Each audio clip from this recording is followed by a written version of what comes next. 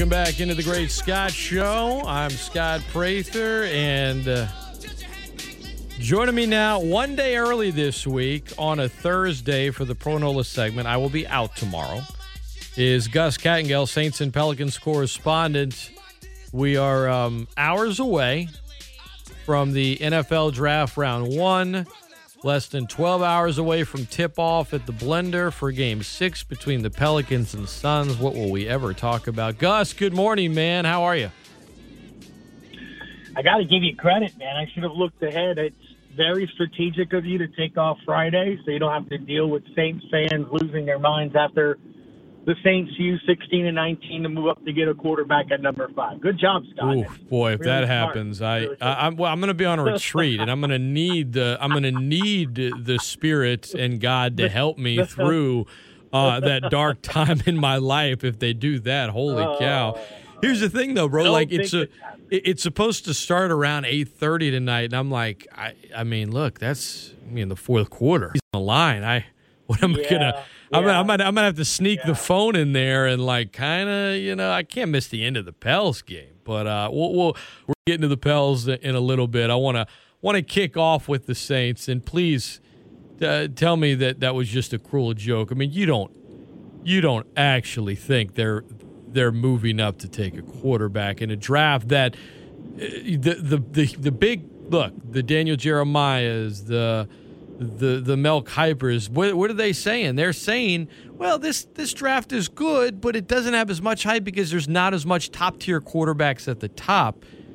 The Saints they're not actually going to do what you just suggested, are they? I honestly would be shocked. Oh, God. I would be shocked and quite honestly scared of the direction of the franchise if they actually do that. Armageddon. I'm that noted because everything... Well, it would make me question, my experience.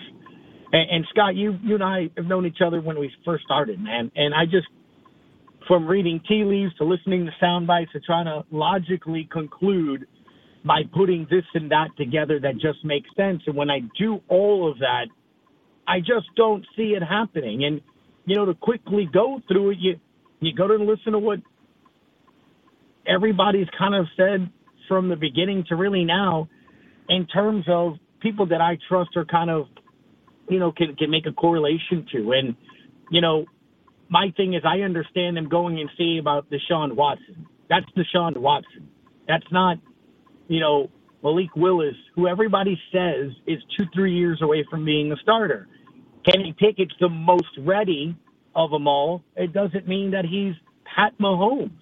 And it just boils down to me with this. Before I even get to whether or not I want them, if I want them, then I'm believing that they're currently are or going to be better than Jameis Winston. So I got to look at what Jameis does. And Jameis is tall. He's got an arm. He's got mobility. He's got command of the huddle. He's got his team and his locker room. He's got a lot of things that you're going to hope that this quarterback has. And I just don't see it in any of those other guys right now at the time where you are. If you're Carolina, you're Atlanta, looking for identity, looking to start over and try to build around something, absolutely makes a ton of sense. But that's my point. I still don't buy Carolina passes up on a quarterback. And if that's the case, that means you got to go to 5. So you're telling me at 5, you're going to go get Pickett or Willis? I just can't logically see that. Cam Jordan 2 weeks ago on ESPN, saying that his expectation level is a 13-win season because that's what he thought they were last year. That's with Jameis Winston. That's not with a rookie quarterback or 2 spots in the draft that can get you 2 starters. Like that just doesn't make sense because that's where you are at 16 and 19. This draft is deep enough at 2 areas, thankfully, that you probably need, and that's offensive line and receiver. And when you start looking at, I think, the season of disinformation, and there's always a 2 or 3 week period, Scott, where teams are going to do their best, using sources, using their reporters that they're friendly with to talk about, man, I really like this player or that player, to kind of throw off different scents. because they don't want other teams to know or think that they like certain players. And I think that's the thing that you're kind of getting right now with the Saints in this quarter. I think maybe they're hoping that a team or two jumps them, tries to take a quarterback, the player can fall to him. Mickey Loomis to Peter King 2 Mondays ago. He thinks at 49, they'll get somebody in their top 20 or top 25. That's a pretty good pick. I've said it before. There's a certain offensive lineman I like from Wake Forest, and Zach Tom. Highest RAS score ever. He got a perfect score as a center. But he's played left tackle the last 2 years. But he was a center over at Wake Forest in 2019. So at 16 and 19, you can get a starter at receiver and at tackle. I really honestly believe that if everything falls down. You saw Maurice Jones-Drew last Friday in a mock draft. He has the Saints using 16 and 19 to move up to 10 for the Jets to get Matt Corral, which is just silly because he's going to be there at 19. You wouldn't need to go up to 10. What I figured really as well, too, and I know you've always said it, just trust your local guys. And I mean, I'm watching Ian Rappaport and Tom Pelissero yesterday, and they're doing a live hit on NFL Network around 2 o'clock during the show. And I just potted it up. And there they are, literally talking about, could the Saints take a quarterback in this draft? And it was like hearsay. It was like watching the Johnny Depp trials on TikTok. I mean, it's just, well, you know, they did sign Jameis, but it's just 2 years. And, you know, they could go for a quarterback, but is it this guy? Is it that? They don't know anything. They're literally just saying, well, they could. Yeah, so could anyone else. It's crazy. Because it's starting to get to the point, Scott, where it's starting to make sense that they won't. Like, it's in front of you if you look at it. And Charles Davis, I respect him. I like what he does. He put out a mock draft, what was this, Wednesday morning, like at 8 o'clock. It was his latest mock draft. And I actually think it's how I think it's going to go.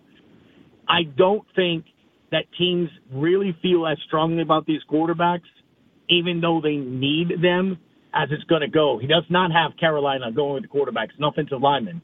He does not have the Falcons going with the quarterback. It's a defensive lineman. He has the Saints at 16 going with Trevor Penning. And then at 19, Chris Olave's there. And they take him. Makes sense. I think that's exactly what I would do and exactly what makes sense. And exactly what this team needs. You take the best offensive lineman because it's harder to get. You've said that, Scott. You're paying, or you're drafting, or you're overpaying for your starting left tackle. That guy's one of the good ones. If you can get him, I mean, you are. And then you'll risk what happens there at 18. But here's the thing.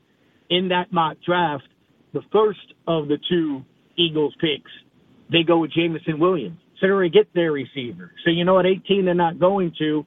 So if you're the Saints, when you're picking at 16, if that were to happen and the Eagles go receiver, I mean, you could probably submit 2 cards at once. Yeah, because the Chargers aren't going to take it. But then it's a matter of, does someone move up to 18 and right. All of that? But at the same time, It's a really deep draft for receivers, so it's unlikely. So to your point, you know, the fact that your picks are close together, you've definitely got some strategy involved there. But with that strategy, you know, and projecting, you know, using it to project a mock draft, the reality is nothing is more inaccurate in sports every year than a mock draft. Like, they have the, you know, million, $100 million, $1 billion contest every year to pick the perfect bracket, right? In March Madness, you try picking a perfect first round. It's impossible. It's never going to happen. I mean, people rip on Mel Kiper every year because, you know, it's I guess it's funny at times, but oh my God, he only got 22 or he got 23 picks wrong. He only got 8 or 9 first round picks right. And then go start comparing that to the other mock drafts and you realize, wow, actually he probably actually predicted the most correct ones. But you remember the misses most. The reality is, like, all of the mock drafts, there's not even a consensus number 1 in this one, which a lot of seasons there are. You don't even know who the number 1, like, as unpredictable as drafts are, Gus, and particularly first round drafts, dare I say, this is the most unpredictable one we've seen in years because there's a lot of debate about the two quarterbacks that may go in the first round, and high. Some have them going in the back 20s, others have them going at 5 or 6. Like, every mock draft is vastly different. There's smoke screens all over the place. I get why they do mock drafts, but at this point, wouldn't it be better just to have a big board? Mock drafts are clickable. It's what people like. But wouldn't it make more sense just to have a big board of, okay, here's how I rank all the players? Because that makes more sense because none of these mock drafts are going to come even close to being correct. Go back and look at the big draft pundits come Friday morning, just the first round, and see how many picks they actually predicted correct. I bet you the majority of them, you're looking at like maybe four picks. And I'm not talking about right before the pick is made. I'm talking about what their mock drafts say today. One trade, one player they didn't see coming. It shakes up everything, man. And I guess that's what I like about the draft, the unpredictability of it. But mock drafts, I'm going to read them every year, and I'm also going to know, look, I'm just wasting my time because this isn't going to happen. Yeah. It also kind of gives you an idea, though, of where maybe some players, to your point, like a big board, are kind of ranked or where they're going to be, right? I mean, like, let's be honest. Unless those things happen or would take place, how many people legitimately know that Trevor Penning was one of the top linemen or he's the third, fourth, lineman available, things of that nature. So, I do think that, to your point, that makes sense. You have those big boards or something of that nature to kind of know. And when you do look at, player rankings, to your point, Scott, they don't have, those quarterbacks ranked high, man. I mean, and that's what I'm saying. I mean, like I said, I think it's where you are as an organization and what you kind of need and then the value. I mean, like I said, I like Corral. And if Pickett or Corral is there, at 19, fine. You're not doing 5. Like, no, I hear you. Don't say that. Would not like it. I just still don't. I don't know, man. I'm not his agent, I promise. I don't see why so many people are so quick to not buy that Jameis Winston can play in this week. Right. And, I don't understand it. I mean, it's not like, and again, I'm not being disrespectful, but it's not like watching Taysom Hill, and going, okay, there's going to be limitations. You see a ceiling and he's hitting it, and you're like, this is about as good as you're going to get right here. And with Jameis, who knows? I mean, the Saints are going to do best player available. That's one thing I think, even with the new coach, that's going to remain the same, unless maybe it's a running back, even though they need a running back, but they're not going to have a running back with a first-round grade anyway. My point is, like, they're going to take BPA, and if it's quarterback, I guess they do it. I hope not, but O-linemen, receivers, they need a lot of offense here, and so much focus is going to be on what they do tonight, but they've got 4 picks in the top 98. They have 3 picks in the top 49. It's about this draft as a whole. Because in 2017, Lattimore, Ramczyk, I wish it had been Reuben Foster. The Niners, they stole one. They got ahead of the Saints. Oh, shucks. No, it worked out pretty dang good. I don't even know where Reuben Foster is right now, but Ramczyk is, a multi-time All-Pro on the right side and one of the best tackles in the league. And, of course, Marshawn, not Patrick Mahomes. Chiefs jumped ahead of him, but, one of the best corners in the league. But it's that entire draft you look back at as a whole, right?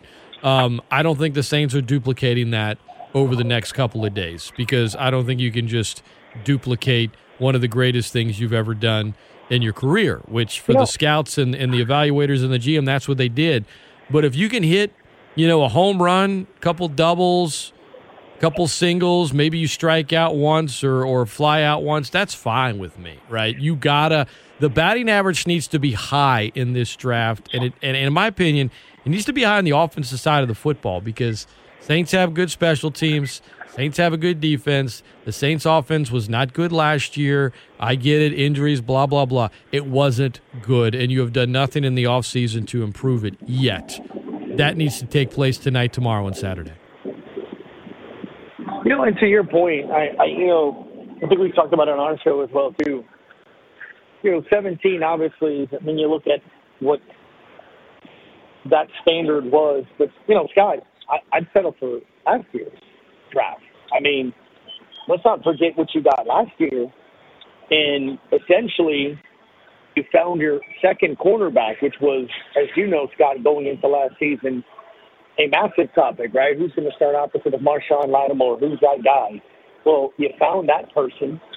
And then you find a guy at linebacker, and Pete Werner, that, Scott, I don't think they're resigning Quan Alexander. So yeah. You found two starters there. I think Peyton Turner flashed, man.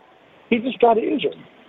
And if you do that, we could be maybe talking, Scott, about a 17-like draft, because if Turner becomes a starter, say, post, Cam Jordan becomes a dominant defensive end, Pete Werner is a starting middle linebacker for 5 to 7 years, Paulson Adebo turns out to be one of the better corners in the league, or at least for the very least your second starter going into a second contract. Well, that's three right there.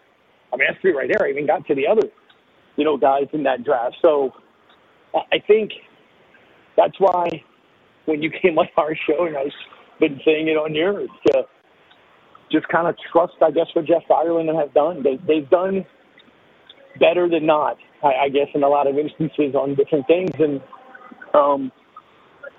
the good thing about it is that the positions and levels that you sort of need players right now, it's a deep draft. So at least, again, to your point, what the big boards are and what'll be available. Look, it's inaccurate. You don't know what you're going to get. That's right. Sometimes it works, sometimes it doesn't. That's right. Gus Kattengell, our guest. Great Scott Show, ESPN Lafayette, the best ticket in sports. Gus, on that note, final thing on the draft. You said it's inaccurate. So let's each give one prediction that's probably doomed to fail because the margin for error is, extremely, it's extremely narrow. I mean, the odds of hitting this are not great. My bold prediction is that the Saints they will not move up. They'll stay put. With one of their 2 first-round picks tonight, they're going to select Jordan Davis, 340-pound D-tackle out of Georgia. Oh, my God, Jonathan Sullivan or Geno Atkins, right? Stop thinking about past Georgia players. Think about him in the present. An absolute freak, the versatility, the agility. He can get after the passer. He can be a stopgap in the middle. His tape jumps out. I think as much as I was just saying that they need to go offense, and actually I hope they do go offense for the record, my bold prediction that's doomed to fail is that Jordan Davis falls to the Saints with one of those 2 picks and they take him. Give me a bold prediction that maybe is doomed to fail, Gus, or maybe you're super confident about it. Either way. Oh, man, I haven't even thought about bold predictions in terms of where they would go. Maybe I say they surprise some folks and maybe take a safety at 16 and 19. I guess maybe that might be a bold prediction. I mean, I know there's 1 or 2 that has been sort of mentioned. I still think that's something you could probably get at 49. And we've also seen the Saints move up in the second round if there's a target, with somebody to do so.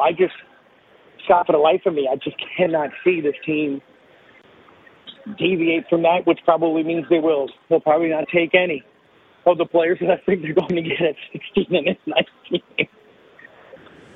ESPN Lafayette, the best ticket in sports. That is Gus Kattengell. I am Scott Prather. We're going to take a quick timeout. When we come back, Pelicans Suns, Game 6 tonight, the 3rd elimination game of the season for New Orleans. Can they push this thing to 7?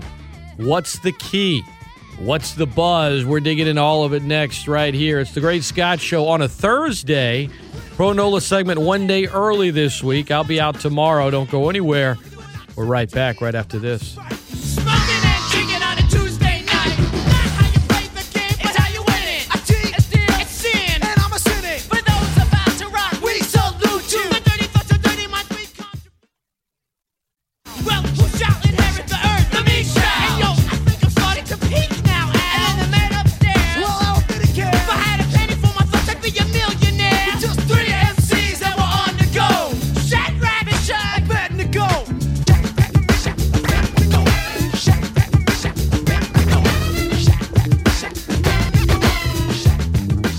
Welcome back into the Great Scott Show. Gus Kattengell, our guest. We talked all about the NFL Draft Round 1. You can hear that tonight on our airwaves. Coverage starts at 6. It's going to be a long night in Vegas. They're expecting record numbers to show up. A sellout crowd tonight, though, at the Blender, the Smoothie King Center. And Gus, I guess my first question for you about tonight's Game 6 is, you're in New Orleans. We just talked about the draft. The Saints have 2 first-round picks, but this pesky fighting Pelicans team on the brink of elimination, giving the 1 seed all they want at home. The atmosphere at the Blender has been electric as of late. Is the buzz right now in New Orleans? I could say here it's mixed, right? You got other sports here too, but is the buzz there more Saints-centric with the draft, or is it more Pelicans-centric with the playoff game tonight? Dude, it's crazy. So I would tell you that the draft is second this week. At least it was going into the game on Tuesday. If they would have won, I don't think it would have been close to what, tonight's excitement level sort of is. But I had a bump guess, Scott, Tuesday, because the phone line just would not stop, dude, with Pelicans fans' confidence level that they were going to win that game. Talking about the team, talking about the emotion, how excited they were now as opposed to where they have been and the future. And, I haven't heard that, dude. Even when CP was here, when AD seemed to be a guy that you could build around, all of that. It's been incredible. And, again, don't take my word for it. John DeShazer, who works for the Saints, writes for them on Saints.com and is the color analyst for the Pelicans. We had him on Tuesday. He said that in his mind, the draft was second, dwarfed by comparison of the opinion and what's happening him and talking about and everything else. And he thinks it's not that obviously the Pels have passed the Saints. It's, right, just this moment more immediate right. than the other. Right, exactly. That game could have been for a closeout, one way, shape, or form. That, it's the immediacy of it. You still have 2 other days. But the draft is a total of 3. Those draft picks, you're not really going to see what their impact is until September when the season comes. So, he makes a lot of good points where, Game 6 is at 2.5 hours. That's it. That's what it is. It's, 48 minutes. That's it. Whereas with the draft, you're going to have, Scott, as you know, and I know, we're going to talk about it next week, May. And it's a podium, right? You can follow it. Exactly. You can follow it remote. That's the way it should be. But I know the last time this franchise had a playoff game the same day as the draft, it was in 2009. The New Orleans Hornets were playing an early game against the Denver Nuggets, who ended up absolutely destroying them in Game 4. Everyone remembers the 58-point loss. But in Game 3, the New Orleans Hornets actually won the game. Sean Marks, the GM of the Nets, was, having a big game for the Hornets that day, and they barely got by, and it was, it wasn't the best of seasons. But that was back when the draft started. You had half of it day one, more than half. It started at 10 a.m. Saints took Malcolm Jenkins, and that there was more buzz about the Saints. And this was, to that point in time, Gus, the Saints had only won 2 Super Bowls ever. 2 Super Bowls. They had won a Super Bowl. 2 playoff games ever at that moment in time. They went on to win the Super Bowl that season. My point is, both franchises were in a different place, but it was still far and away. It was the draft. And, the Hornets, they have a playoff game today. And look, the New Orleans Arena is what it was called at the time. It was loud and the fans were into it, but it wasn't just this Pelicans team. It's not just the fans that are there and are going to be there no matter what. It's sort of the whole area, the buzz around the team, the narrative changing nationally from what a lot of folks have been saying about the team locally. So that's the way it should be. It's an elimination game against a 1 seed in a series where no team has won 2 games in a row. And the Pelicans are at home and their backs are against the wall. And, you know, I don't know. I don't know if they're going to force a Game 7, Gus, but I tell you what, I like their chances. I don't know if I like their chances in a Game 7, but it should be the number one story as far as sports go in the state tonight, because the Saints' 2 draft picks, you're going to hear about it, you're going to read about it, you're going to have tons of time to dissect it. But the game, this isn't the Pelicans going up against the Saints who are playing. This is the Pelicans going up against the NFL draft from an interest standpoint.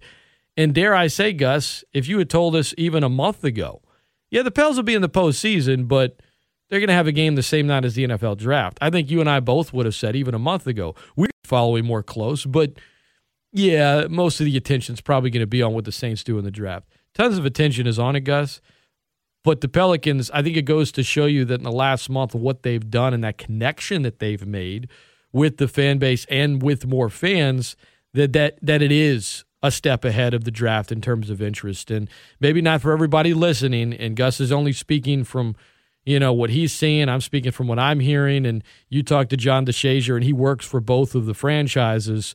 It seems like in the last month you've seen that connection made. There's no denying it, regardless of what happens, if the season ends tonight or not. That connection's been made, and we've said it. Feels like it's sustainable. It doesn't feel like it's going to be lost, and that's a beautiful thing. We'll see what happens tonight, but the fact that the interest is there ahead of the draft, I think is very telling about the strides the franchise has made, not just on the court, but off of it in the last month. No doubt. And like I said, I think one of the things that you see, Scott, is an organic build, sort of like you saw in 2006. It was, you know, this team was a team that came back to win those early games. It was a team of misfits. We talk about the Saints, right? About, you know, guys that kind of were castaways like Fujita and players like Lance Moore, whose diminutive it is, and you're like, who's this guy? And eventually you see what happens and how they build around that team. But it started with the foundation, and I think that's kind of the thing we talked with a lot of the analysts this week, and that was how you have what looks like a pretty good foundation, a good, strong base set to kind of do things you need to do moving forward. And, you know, I do think it's organic, man. It's easy to plaster on a building on the side of the arena one of those gigantic, those fathead sticker-like things of Zion or a top player free agent acquisition or draft pick and tell people this is the reason you should show up and watch the game and hope that that player performs. It's a complete other to have what we've seen right now. And what we've seen right now is the city fall for guys and follow guys that have earned it through their play, the underdog mentality, the ability to kind of outperform what I guess expectations were, right? I mean, from the second-round pick in Herb Jones to an undrafted guy in Alvarado, those two guys they're uberly popular right now, Scott. I mean, uberly popular. And, you know, Alvarado isn't making Willie Green's life easier, right? Even when you go back to Game 5, where literally fans don't want Devontae Graham to play 5 seconds, much less 5 minutes.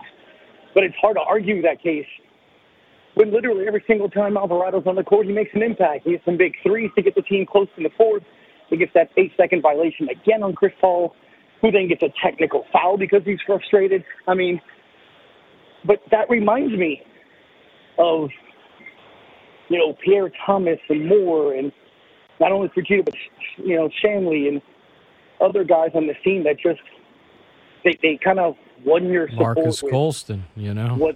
Exactly. No, Colston too. You're right. I mean, it's crazy. I didn't even think about him because I thought he was such a big star, but he's a 7th-round draft pick. So I think that's what you're seeing. And I do think there's an interesting sort of pause right now. I wouldn't say a reset. I wouldn't say a lack of confidence, because I think Saints fans are always going to be diehards no matter what. And there's 100% overwhelming that do believe that they can do stuff. But at the same time, I do think that there is a sense of, well, let's see how the Dennis Allen thing is going to sort of go. And look, and again, I'm glad you said it too, Scott, to the way you said it. Not choosing to be a Pelicans fan or a Saints fan. You're a New Orleans fan. You love the Pels. Louisiana sports fan, right? You do so equally. Yeah, exactly. You're in Lafayette. Because when they first moved here, dude, for some reason that was the case. I don't understand it, but look, it was spurred on by ownership. You know, Tom Benson did everything he could when they first moved here to discourage businesses to advertise with the Pelicans, to discourage, fans. It was, if you love the Hornets, you don't love the Saints. That has changed drastically, obviously, now 20 years, right, since they've gotten here, essentially. So to where you are now, where I just think in the city, you love this. I mean, I love this, right? I mean, I'm having to it's great. Watch a game 6. Well, and you guys are the flagship station for the Pelicans, too, yeah. Right. But what I'm saying is, like, I'm watching the draft and the game at the same time, and when they're not doing well or you didn't have the NBA, you remember what it was like. I mean, you're, doing what you do for that 1 to 2 week period in movies. You know what I'm saying? So I love it.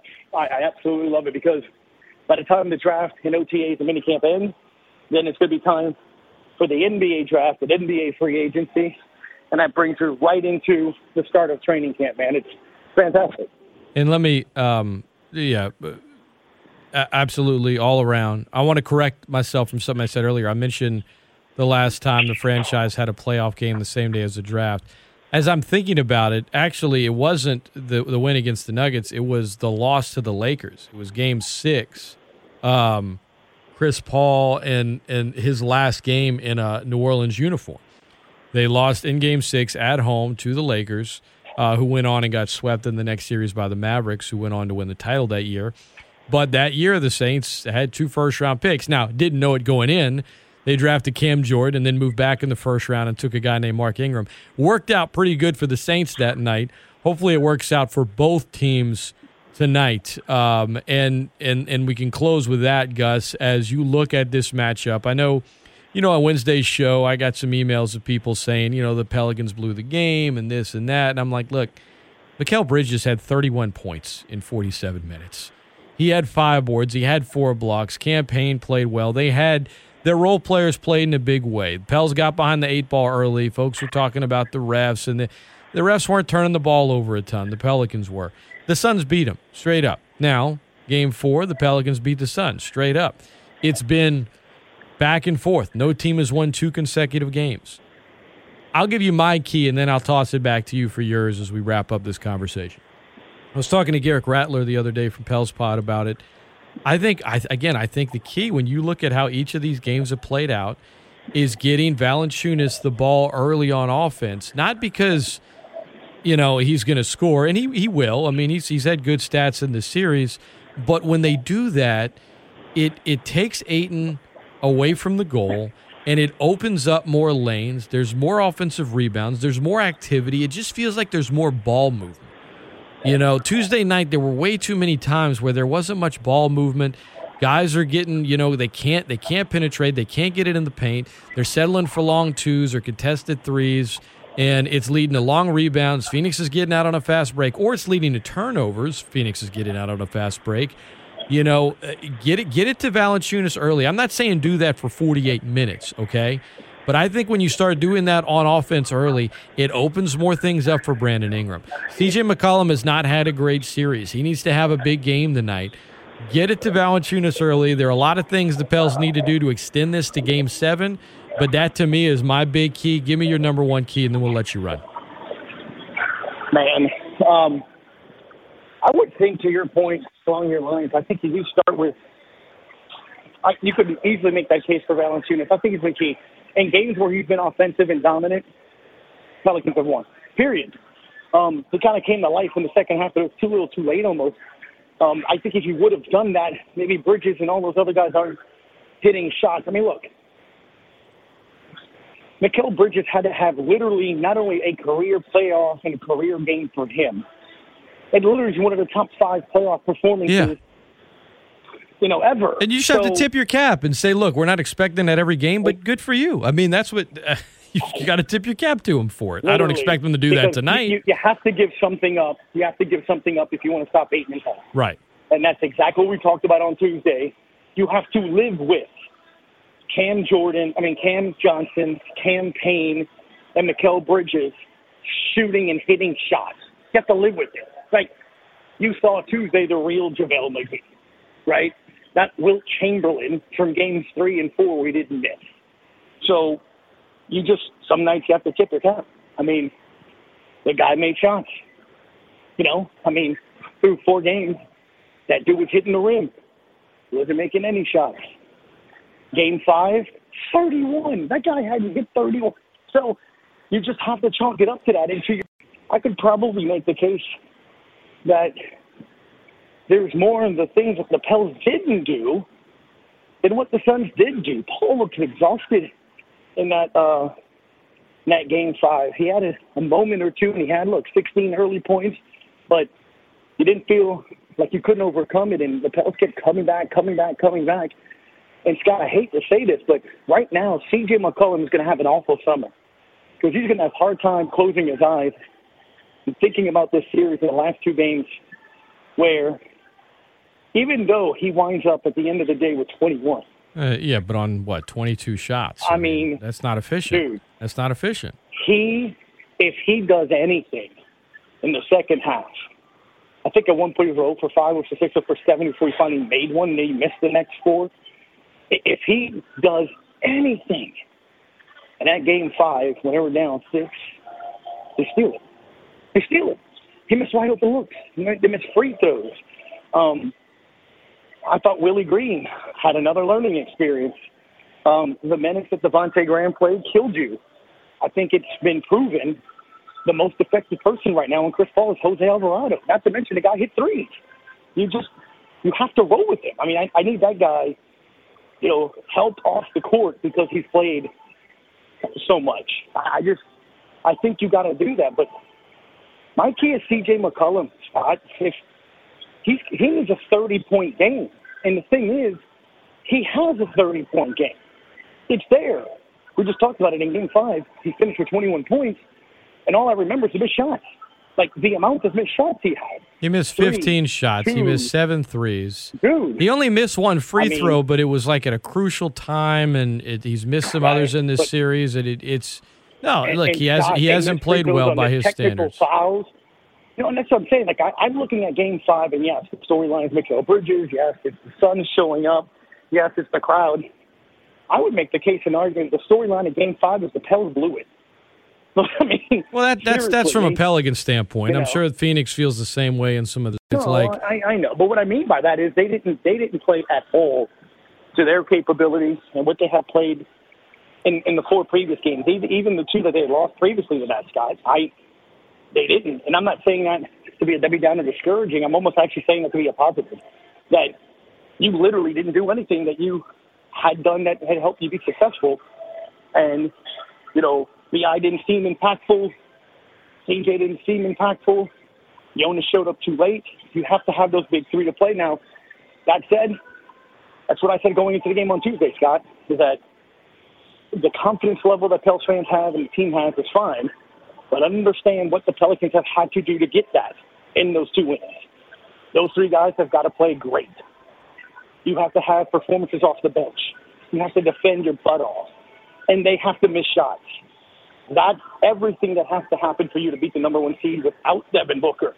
With Devin Booker, you have to do it even more. So I think there's the case of realism to go with all of this here as well, But you have an opportunity at the time. It's just there's a lot the Pels have to do in order to compete with the number one seed. ESPN Lafayette, the best ticket in sports. Gus Kattengell has been our guest doing the Pro Nola segment one day early this week. Lynn Burton will be filling in for me tomorrow morning, and he'll have plenty to talk about with you guys between draft and Pels Game 6 tonight. That's going to do it for the Pro Nola segment with our guy, Gus Kattengell, host of the Sports Hangover on ESPN 100.3 New Orleans, flagship of the Pelicans. Noon to 3 weekdays at GCAT_17, at GKATT_17. Give him a follow on Twitter. Gus, always appreciate you taking the time, man. Thanks for coming on a day early this week, and enjoy all the content you're going to get to feast on your show come tomorrow on Friday. And today, for that matter, but certainly tomorrow. Always a pleasure. And here's to the Saints not making Friday morning a miserable day for all of us. No, come on. All the best, man. Appreciate it. For sure, buddy. All right, stay tuned. The 8 o'clock hour of the Great Scott Show coming up. Gerald Broussard going to join me for his segment. Big event happening in Lafayette today. A great thing to do before the game and the draft tonight. Great cause, great prizes, all kind of greatness. We'll have open phone lines after that as well. Hit on the rest of the NBA playoffs, Raging Cajun softball from last night, a look ahead to the Diamond Sports this week, and all that and more coming your way. Don't go anywhere. This is the Great Scott Show on ESPN Lafayette, the best ticket in sports. Bring it to a crisp, circle back up on the toaster. I'll make you sick like a Kenny Rogers roaster. See this rap thing is all about the braggadocio.